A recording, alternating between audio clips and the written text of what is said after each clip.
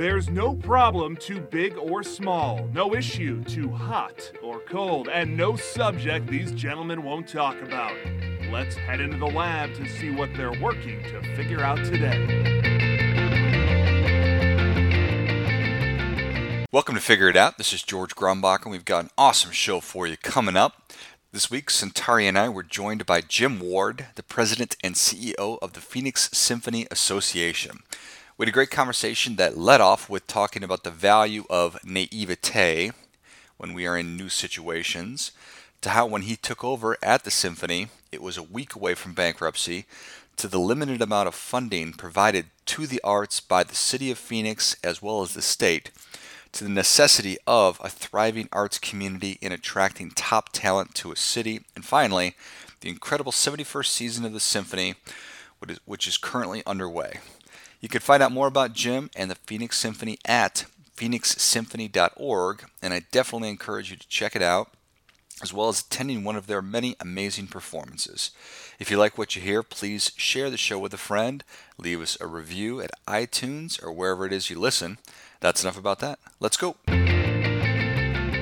Let's get into it and get down to it. Welcome to Figure It Out. This is George Grumbacher. Joining me as always is Centauri Minor. Hello, folks. Helping us move from awareness to action today is Jim Ward, President and CEO of the Phoenix Symphony Association. Welcome, Jim. Hello, guys. Appreciate you being on the show today. Centauri, I know that you've been taking violin lessons. How long before you think you will try out for the Phoenix Symphony? So, I no longer take violin lessons for a reason, and that's because it's really hard to teach an adult to play an instrument. So I went through about a month and a half I had a great teacher. He was phenomenal. But ultimately, I lost patience with myself, and I didn't want to put him through it anymore. So I have the utmost respect for anyone who can play, well, any instrument, but definitely a string instrument. It was very hard. It was very, very hard. Yeah, it is. They are, but you shouldn't give up. It's great for many reasons for doing it, and you can't learn it in a month. So you should pick it up again. Take a break. Well, it is hard, but but everything worthwhile is hard, right? So skiing's hard. The first time you ski, you fall down, and but hey, it's definitely worthwhile. You'll get to a point where it's not hard anymore. It's manageable, and then when it's manageable, it's like begins to be fun a little bit. You get the enjoyment out of it rather than the screeching string kind of thing. But you'll get to that hump where all of a sudden it's like, wow, I'm actually playing a piece, and it's not Mary Had a Little Lamb anymore, and I can express myself, and I get something back, and that doesn't take that long. That's good encouragement. All right, yeah. I'll take your advice. Yeah. So don't give up on your dreams until Jim tells us that we don't hold open auditions at the Symphony, probably. Yeah, that may not happen in your near future to play with the Phoenix Symphony. There are many musicians who have about 20 years head start on you, but that's not to say that 20 years from now you couldn't come and check us out. So, not to dash that dream too much. But. Yeah. So don't give up, but maybe? That is the point of today's story. Well, but the point is not to do it to be a symphony musician, but to do it for your own personal enrichment, enjoyment. And that's really the only reason to play any instrument, in my opinion. So. Thanks. It's a great point. So Jim, you, sir, have a incredibly boring background with companies like LucasArts and Lucasfilms, where you were responsible for the business development of Star Wars and Indiana Jones, and then did a little bit of work with Windows 95 and the Rolling Stones, and then Nike and rolling out Tiger Woods. So any big takeaways from those experiences that you want to share? Things that worked great, things that you said, you know what, I'm surprised that didn't go quite as well as I thought it was going to? Oh, wow. Well, that's okay. Yeah, it's definitely a lot. Yeah, it's hard to condense all of that down, in my Forrest Gumpian life where I've ended up in these unique situations. I've been very fortunate and lucky. Look, I think at the end of the day, my experience has come in two flavors. I've always been an outsider asked to come in to shake up an industry. that maybe needed to have some help, or I've been asked to come in and turn something around completely. And in either of those instances, I guess what I've learned is that sometimes naivete can be a very good thing, because with naivete, you're going to ask the questions people think they already have the answers to, and that's when you begin to shake things up. Because sometimes the way things are done over and over again are done for a reason, and that makes sense. But sometimes they're done over and over again because they're just done over and over again. And to be able to naively question that sometimes leads you to innovative solutions. So never be afraid of your own naivete. Never be afraid of what you don't know, and ask all the questions, because sometimes by asking those questions, it will lead you to new and different answers. Is that how you approach those scenarios, with that confidence to be able to ask questions at the risk of people saying, well, that's a stupid question? Well, I learned it over time, for sure, but I'm naive most of the time. The things I've done in my career, again, I've not necessarily done before. When I went to Lucasfilm, I'd never launched a movie in my life. And George is the one that actually suggested that look, he said, if you come aboard to Lucasfilm, I'm going to send you down to Hollywood, and you're going to be an outsider. You've not done it before. You've not launched a movie. They're not going to trust you. They're not, they may even try to stab you in the back. They may even try to come up here and get me to fire you. By the way, all of which happened. He said, but in your naivete, you will ask those questions that they think they have the answers to, and that's how we're going to revolutionize Hollywood. And he was right about that, and all the things that he does and did. So it may be confidence over time, certainly now, but early in my career, asking those questions was truly out of naivete, and then kind of listening, and then figuring out, well, what if we tried this?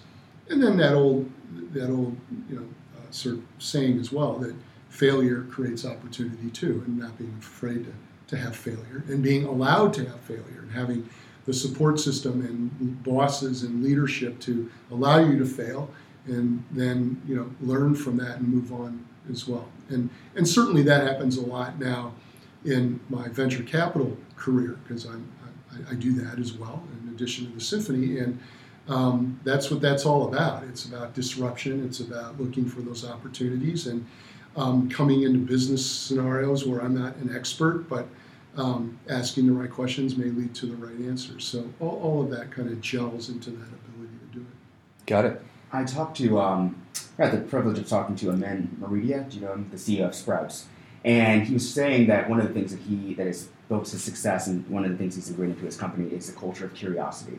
So, to your point, he said that the thing that has really launched Sprouts forward is just enabling everyone at every level to just ask questions and say, all right, we've done this for a really long time, but why? Like, is there a reason? And being comfortable with that, being comfortable with the uncomfortable, and saying, all right, well, why? Let's talk about it. And so I love that you spoke about that. Well, and also allowing everyone to do that. So one of the key tenets that I've always held on to my entire career, wherever I've been, is a core team philosophy. Both at Lucasfilm, LucasArts, here, everywhere, having people sit around a table and having those conversations and asking those questions. And so, a lot of times businesses run still in a very siloed way, where the finance guys are going to deal with finance, and the marketing guys marketing, and the operations guys are operations. Here and in my past, I get everybody around the table, and it might be a finance issue, but that doesn't mean an ops person isn't going to have a good idea, a marketing person, or vice versa.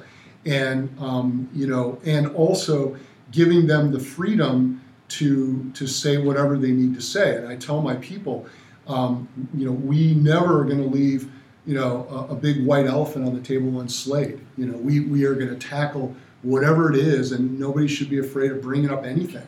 And even if it's awkward, let's bring it up, because it'll fester otherwise. So let's bring it up. Let's talk about it. Let's let everybody have their shot at some ideas, and then we'll figure out, kind of what we do. And sometimes, again, people not knowing, and that naivete and their experience level and what department they come from, leads you to, yeah, we never really thought about that. That's an obvious question, like that we would never ask if we were just dealing with people in a certain department. So all of that definitely works and comes into play. So for sure. From what I know about organizational leadership and habits of functioning teams or organizations, is that asking for and getting feedback is really, really important. And that seems like an obvious thing, but easier said than done. When you hear about the Google engineer who got fired because they solicited feedback from people and he gave feedback that was unpopular, and so they fired him. What are your thoughts just on that? Right. Well, it kind of goes into all of these issues today. Look, the freedom of expression, kneeling at the national anthem, all those kinds of things. So look, in a private enterprise, whether it's a nonprofit or private sector business, there is a private sector business. Our Constitution guarantees the freedom of speech. But it does not guarantee the freedom of speech in an environment such as a business, et cetera. So there is a line, ultimately. And that's going to change for every business and culture and how that business is run and what their stress levels are for that. So, unfortunately, yeah, the guy, was asked for some information, but what he gave back crossed a line for an organization. That's their call. We can agree with it or we cannot agree with it, but they're a business and they're going to run it the way they see fit. And if not, and they don't run it correctly, then stockholders will leave and they'll go out of business and those guys lose their jobs. So that's just the nature of things. In our environment here, we in my past, I encourage open and honest dialogue, being very open with concerns and issues. Our weekly staff meeting, we show everything. We show our up-to-the-minute financials. We talk about the up-to-minute sales. We talk about every aspect of our organization and encourage people to ask questions or challenge if something doesn't seem right to them, and have a dialogue around that. And people, where we do draw the line is it's got to be constructive. So, if someone starts criticizing someone personally or something, that's just not productive, and we draw that line, and that's not acceptable here. But at the end of the day, having that open environment, I think, is really helpful, and businesses have to just determine where that line is for them. So, in 2011, you came on and became the president and CEO of the Symphony. How did that come to be? Well, I had retired from Lucasfilm and decided to move back here to Arizona because I really loved it and fell in love with it when I went to graduate school here. And I got back and went momentarily insane and ran for Congress in the 2010 cycle, which I promptly lost. But one of my finance chairs for my campaign was a great guy named C.A. Howlett. And C.A. at the time was the chairman of the Phoenix Symphony. And he called me up a couple months after my loss and said, Jim, I'm reaching out to everyone and anyone I know and would wonder if you could come down for a couple days to volunteer at the Phoenix Symphony. And what C.A. didn't know is that I'm very passionate about music. So I was classically trained as a pianist from the age of 6. I played the oboe and bassoon in orchestras and ended up getting a minor in music in undergrad. And I thought, wow, it'll be fun to go down and kick the tires of a symphony for 2 days, right? And so now those 2 days obviously have turned into 7 years, but in a good way. And but that's how I first got my feet wet with the symphony. Got it. Now, this is the whole naivete. And I'm just going to ask questions. This is the Phoenix Symphony Association. Why is there an association on the back of that? Well, it's a nonprofit, so it's a 501c3. It's a good question. I have no idea why the association is on there. It's just the Articles of Incorporation back in 1947. That's what they called it. So there's no real rhyme or reason to that per se. Got it. And what does the CEO and president of the symphony do? Well, on any given day, it's a combination of a number of things. I've run, billion-dollar companies in my past, and I will tell you that in my naivete coming into a symphony, and at that point, we're about a $13 million operation here, right? So I thought, well, how hard could that be, right? And I'm telling you, this is one of the most complex, crazy things that anyone could ever run into. So on any given day, I'm definitely fundraising because a big part of our revenue comes from contributed revenue streams. So I'm talking to individuals or corporations or foundations or governments that support us and trying to get them to support us through fundraising. I'm dealing with the artistic side of the organization with our great conductor, Tito Munoz, who is an amazing music director here. We have 66 full-time contracted musicians, and working with them. They are a unionized workforce, and we are under a collective bargaining agreement with them, and there's a number of things that need proper maintenance and issues that come up all around a contractual agreement with musicians like that. So dealing with that, to planning future seasons and what are we going to be playing, to guest artists and guest conductors, and that type of thing, to marketing issues. How are we going to put butts into seats and do what we need to do there? Venue selection, negotiating with the city for the use of Symphony Hall and what those contracts look like. What other venues are we going to play in Mesa and Scottsdale?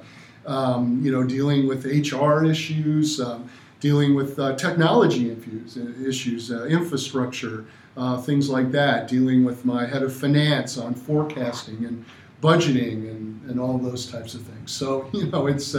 There's a lot going on, a lot of moving parts. And at the end of the day, remember, we are in the entertainment business. We give over 300 performances a year. So it is nonstop. We do performances over a weekend. The very next weekend, we got a whole new show coming down the pike that we got to get ready for. It's like Saturday Night Live, right? And they do a show and then boom, they're back in developing the next show. And so, just the production aspect of that keeps everyone, on their toes and keeping all of that going. So I'd love to hear about the evolution of the symphony under your tenure. So growing up in Phoenix and also being on the funders / foundation side for a number of years, I know the state of arts and culture from a philanthropic standpoint in Phoenix, and know certainly that Phoenix Symphony has kind of risen to the top under your tenure. But talk to us a little bit more about how it was the symphony when you started to the symphony now. Sure. Well, so when I came down for those 2 days to kick the tire, the symphony was about a week away from bankruptcy. Mm-hmm. That's how bad it was.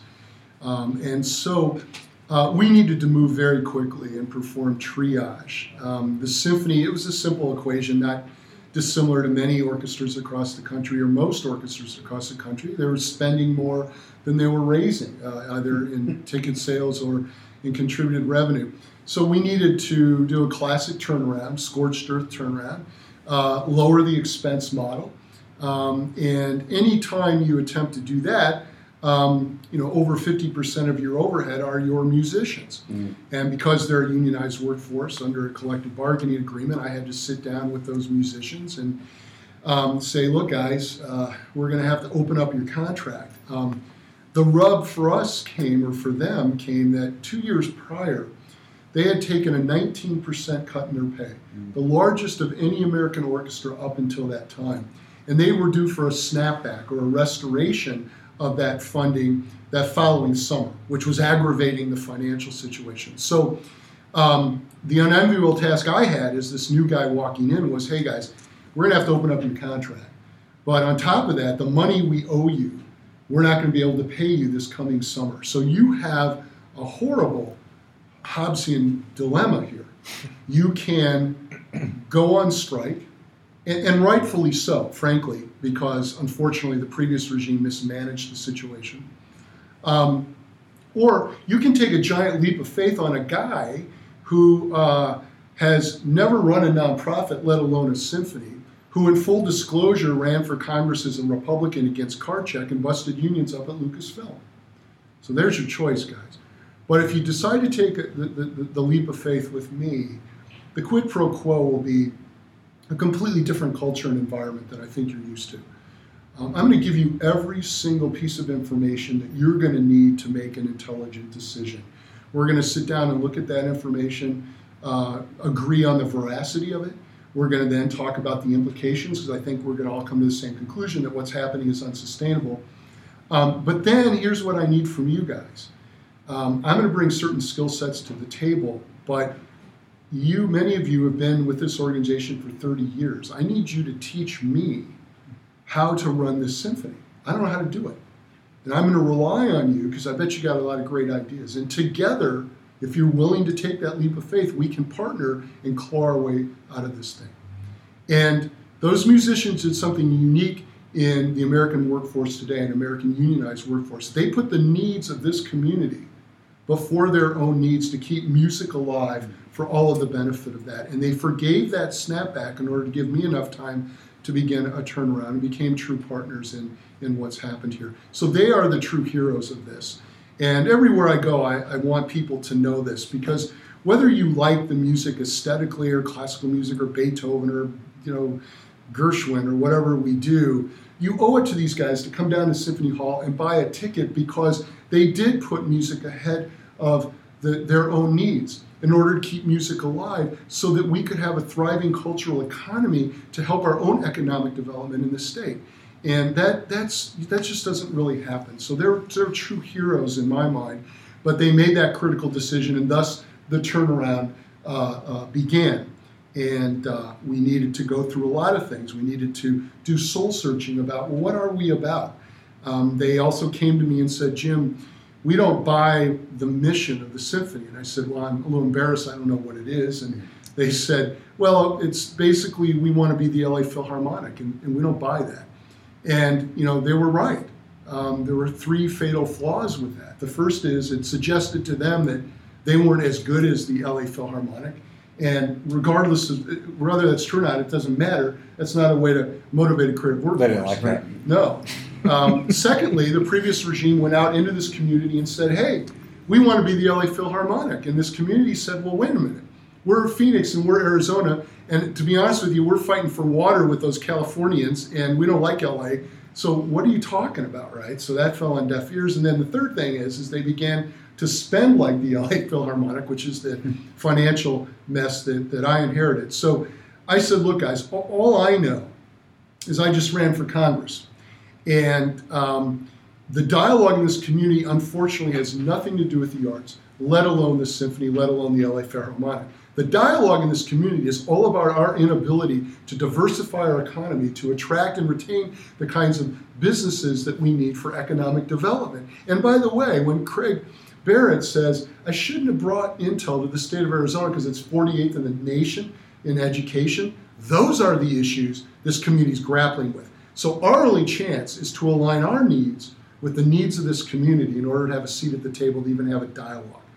And so with those musicians and the board, we crafted a new vision and mission, and it still exists today. Our vision is to be the arts leader in the revitalization of Arizona, in our own way to help make this state as great as it can be. And our mission is to leverage what's unique to us, which is the joy of music, in 3 distinct ways. The first is by feeding the soul of the community through healing and teaching and giving hope and aspiration and all of those wonderful things that music can do. The second is to bolster a cultural economy, because we know a cultural economy can attract and retain the kinds of businesses that we need for economic development.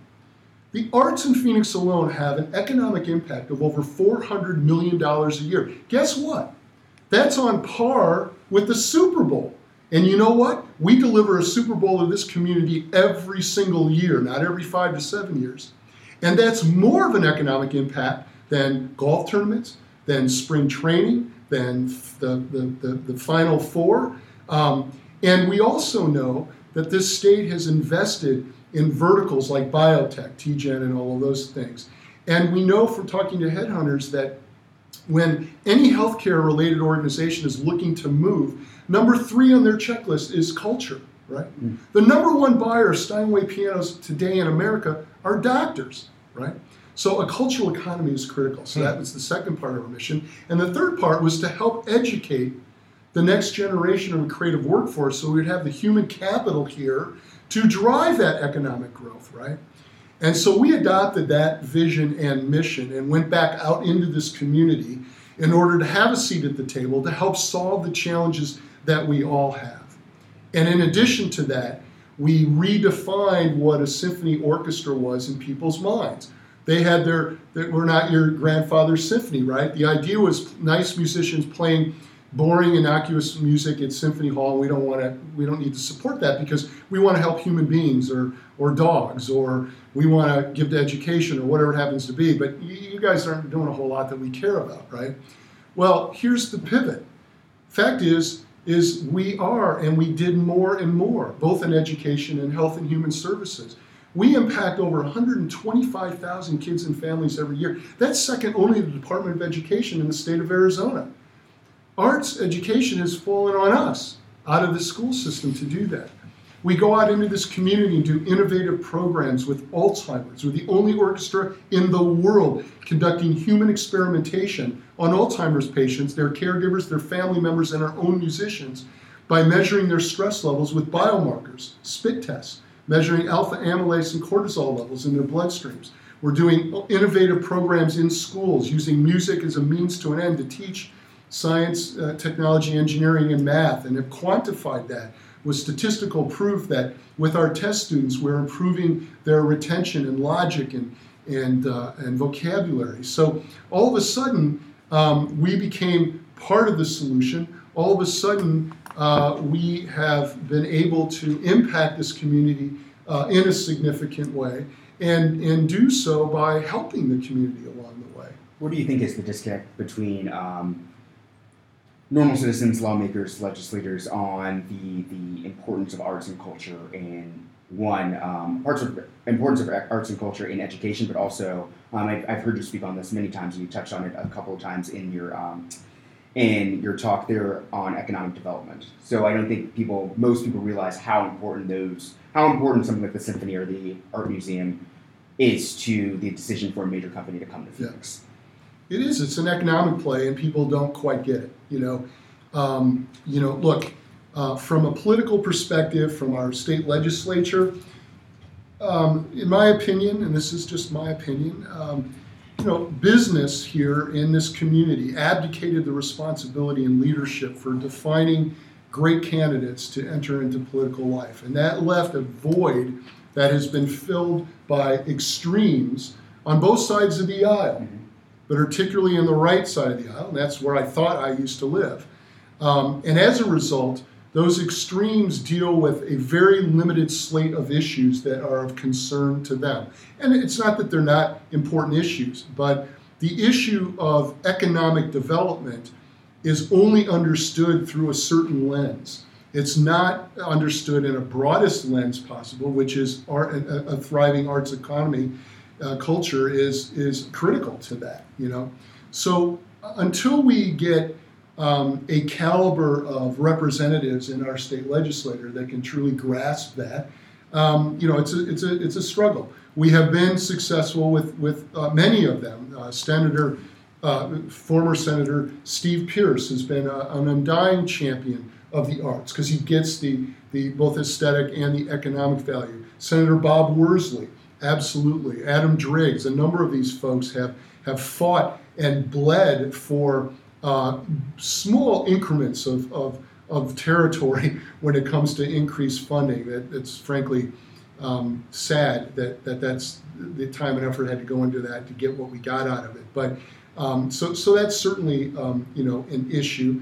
I think there needs to be some champions in the political realm that can do that and not look at it as a liability politically because it will pay dividends. Look, I'm a venture capitalist. All I'm about is return on investment. And there's a huge return on minimal investment in this whole thing called the arts, and we have amazing assets here that can be leveraged that aren't. Commerce Authority needs to do a great job of leveraging what we have to attract people here. So hopefully that will happen. On the art side, however, having said all of that, we need to do a better job of managing ourselves. And these arts organizations in Phoenix traditionally have gone through cycles of fiscal crises where they've asked usually individuals to come and bail them out. So they need to be run better. And where we get to a point where there might be funding through a program called MPAC, which is a 1/10 of a cent sales tax increase that could throw off dollars, well, we've got to make sure those taxpayer dollars are invested wisely by being smarter about how we organize ourselves and maybe collaborating with ourselves to reduce our back office expense models and things like that other communities do that we haven't done yet.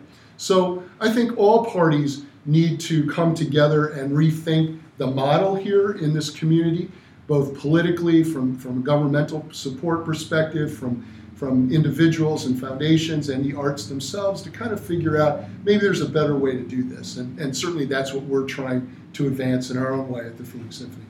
Thank you. That is a lot of good work that you are doing. So thank you for that. And in the spirit of naivete, I'm going to keep asking questions. I read about how the National Endowment for the Arts, which went into place in 1965, it seems like the money that was there back then, and a lot of that was funding the arts, has been flipped almost totally. And so now I'm guessing that a lot of your funding is now not coming from the government, it's coming from private donors. Yes. Look, our government funding only represents 2% of our operating budget every year. Now, I guess as a Republican, I can say I'm proud that I'm not relying on the government, but on the other hand, having lived in the nonprofit world, government should be supporting this because it's a return on the investment, right? The NEA is woefully funded at the national level. And in fact, even when I ran for Congress, it was like either get rid of it or fund it at a level where it can actually make impact, because it's kind of in a no man's land right now, in a void where it doesn't have a whole lot of money. But really the burden should more fall on the local community and the state as well.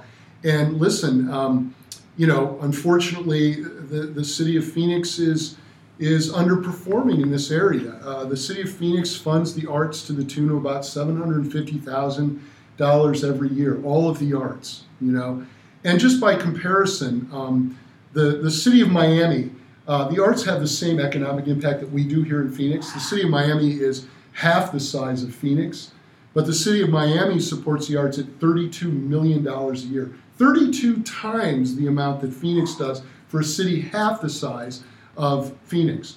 Columbus, Ohio, another town where the arts are strong there, and they have the same amount of economic impact. Columbus, Ohio is a third the size of Phoenix, and they fund the arts at $16 million a year, 16 times, right? So we're not even in the ballpark here in terms of that support. The state of Arizona supports the arts at $1.5 million for all of the arts across the entire state of Arizona, So again, as a Republican, I'm not looking for handouts. What I'm suggesting is that the local and state governments get very smart and figure out where are they going to get the best return for their dollars. Invest those dollars wisely. And I would argue that a thriving cultural economy, granted with arts organizations that are wisely using those grants, is a very good return on the economic investment. And it would return royally, as evidenced in other communities, Dallas and Texas and San Diego and other communities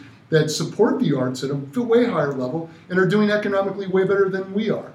So it's just part of it's a missing link in the narrative that we should have here in this community, and it's a missing link in our ability to go out and sell this great state and community that we live in. Do those communities where you listed a higher investment, do they have higher number per capita patrons?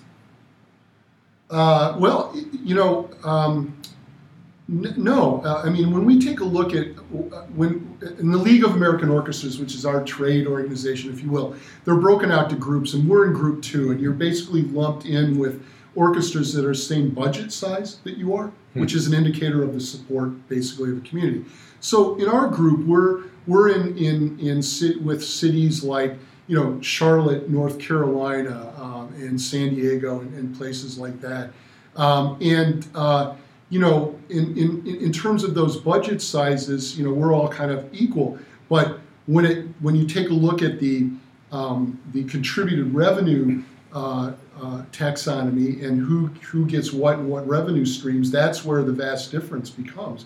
Because the burden in this community has shifted to individuals and foundations, right? So individuals in this community bear a lion's share of this, and frankly, foundations. If it weren't for Piper Foundation and Flynn and Lodestar and Steele Foundation, a number of wonderful foundations who do support the arts, we'd be in trouble. So there's a different mix here to keep our head above water, but we're not hitting on all cylinders, and that's, I think, where we need to be. We also have great corporate support, but as you both know, the penetration of Fortune 500 per capita here in Phoenix is way low versus a city like Minneapolis, for example. And so we've got great partners in APS and SRP and Freeport-McMoRan and Wells Fargo, and great support there. But it's rather thin compared to our other counterparts across the country.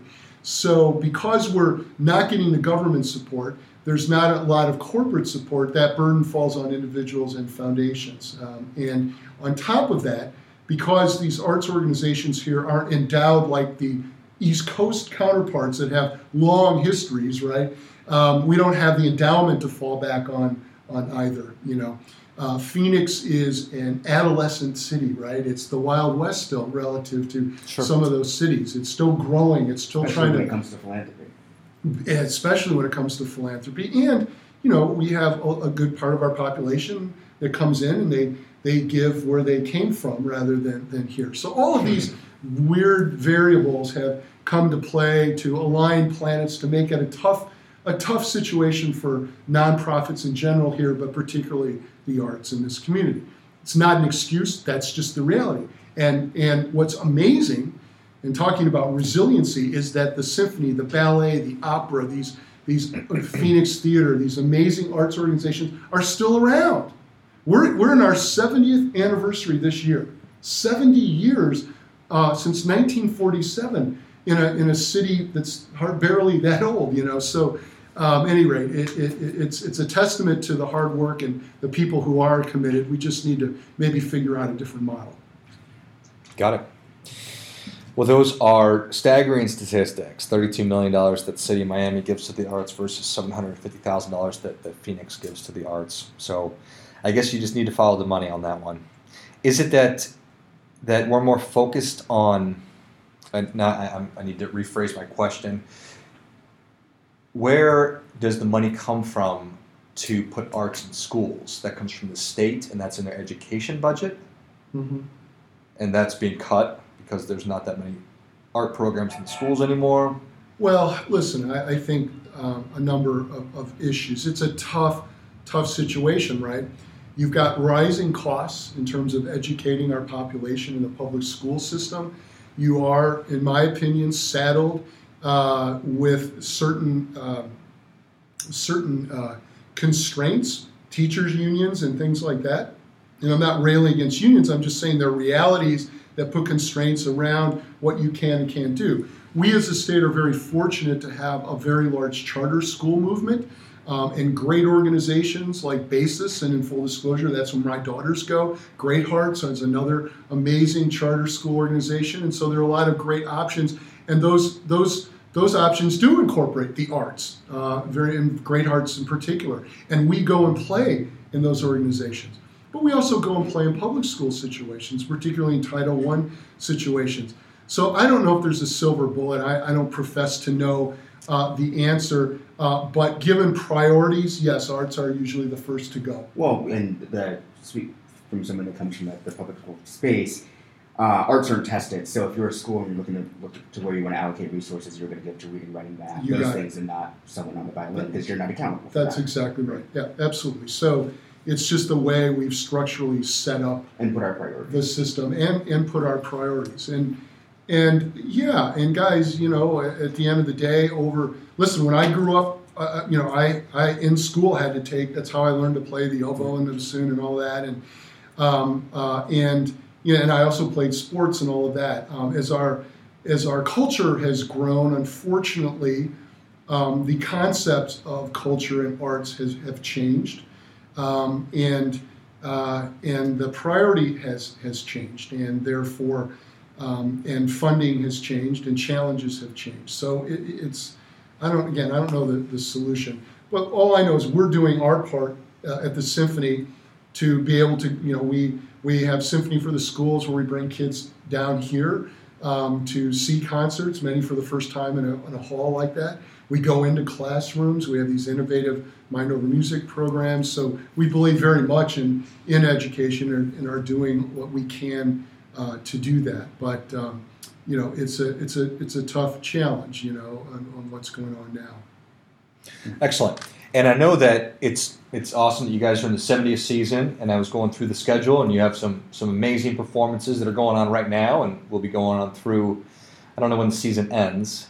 We end in early June. Okay. But yeah, we've had amazing season. We've still got an amazing season coming up. Certainly on our classic side, we've got, you know, Tito Munoz, our music director, has really infused our programming with new young American conductors and composers. And so we are really benefiting by a lot of unique, what we call fresh ink music, where it's never been heard before. And nice. So that's a lot of fun. Clearly, also this year is the 100th anniversary birthday of Leonard Bernstein. And Leonard wrote a lot of amazing classical music, the Jeremiah Symphony and things like that. So we've got a wonderful classic season still to come. On the pop side of the equation, you know, we're very excited because we've done a contract for all 8 Harry Potter films, and we are bringing those in, and people have the opportunity to come and watch the movie with a live symphony underneath playing cool. the score, right? Wow. So we just did the first Harry Potter movie in October, and it obviously sold out. It's great. We have the second one coming in January, so please go check that out. I am telling you, it's an experience like you've never seen, to actually watch the movies and have a full symphony play the score live underneath it. And by the way, we have all sorts of fun. People come dressed up, they boo Voldemort, they cheer Harry, and it's just a great environment. We're doing fun things like the music of Pink Floyd out at Mesa Amphitheater with the laser lights. Nice. So boy, we're doing in honor of Leonard Bernstein a West Side Story this year as well. So you know, boy, we've just got so much. I encourage people to go to phoenixsymphony.org and check out our whole season. For people that are committed Phoenicians that want to see the city's future be a bright one, what would you encourage them to do in regard to the arts? Yeah, I encourage them to do 2 things. First, I encourage them to, you know, find an art form that they will truly enjoy, whether it's the symphony and the broad range of music that we play. I guarantee you we play something that everybody's going to like, or ballet or opera or the art museum or the botanical garden. You know, find an art form that you truly enjoy and get behind it. And that means going and participating and buying tickets, and then also on top of that, contributing, you know. It's interesting, 66% of our patrons to the Phoenix Symphony just buy tickets. They don't give us any other incremental dollars. And I understand maybe from their perspective that's their contribution to us. But nonetheless, in the models that we have for this, it takes both tickets and contributed revenue, and that contributed revenue could be $10, you know, something. So find the art form, and we are so lucky to have the assets here. Listen, the ballet run by Ebe Anderson. Ebe was a protege of Balanchine. Ebe danced with world famous. He just happens to like to live here. We're so lucky to have him and what he's doing here. Our opera, under the leadership now of Joe Spector, who came from Austin, Texas. Joe's a great guy, and they're doing some great work there. I think our symphony is phenomenal. This botanical garden we have here is an amazing one. Our art museum is, so we have we have great assets here, so let's support them, and it will come back in spades for you, your children, your grandchildren, to have this thriving culture. Because if that dies, and certainly were the Phoenix Symphony to go down, even the Phoenix Symphony, we're the largest arts organization, it would be another nail in the coffin of our ability to attract and retain those kinds of businesses. So if you only think of it as an investment selfishly for you, your kids, and your grandkids, from an economic development perspective, think of it that way. And come down and find something. Everybody loves Sleeping Beauty that the ballet is going to be doing, or Swan Lake, or Beethoven's Fifth, or Harry Potter. Come on. Everybody can find something that they enjoy and get involved in that way. That's excellent. Centauri, what have we forgotten to talk about? Answered all my questions. Thank you, Jim. One last question for me, Jim. Sure. Are the trumpets the biggest divas in the symphony typically, or is it? Oh no! Listen, no. This is the honest truth. These musicians. They are athletes, and people don't think of it this way. A professional athlete begins playing their sport, 7, 8 years old, or whenever they start. These musicians start training, and sometimes at 3 and 4 years old.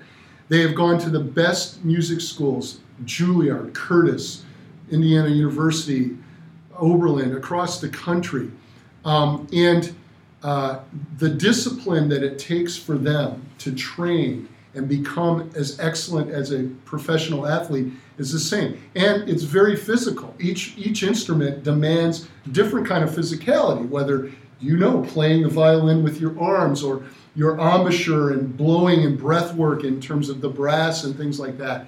But the one thing that musicians do learn very early on, particularly in symphony orchestra, is working together. That collaboration of having to have your own part, but having that blend in with 70 other musicians is amazing. And so they are very much part of a team. They look at it that way. And they're led by a music director, in this case Tito Munoz, who is super talented and gets the best out of that team they possibly can. And he's that quarterback out there on the field. I'm lucky. I'm a coach that can kind of watch from the sidelines. But these guys, they know what they're doing.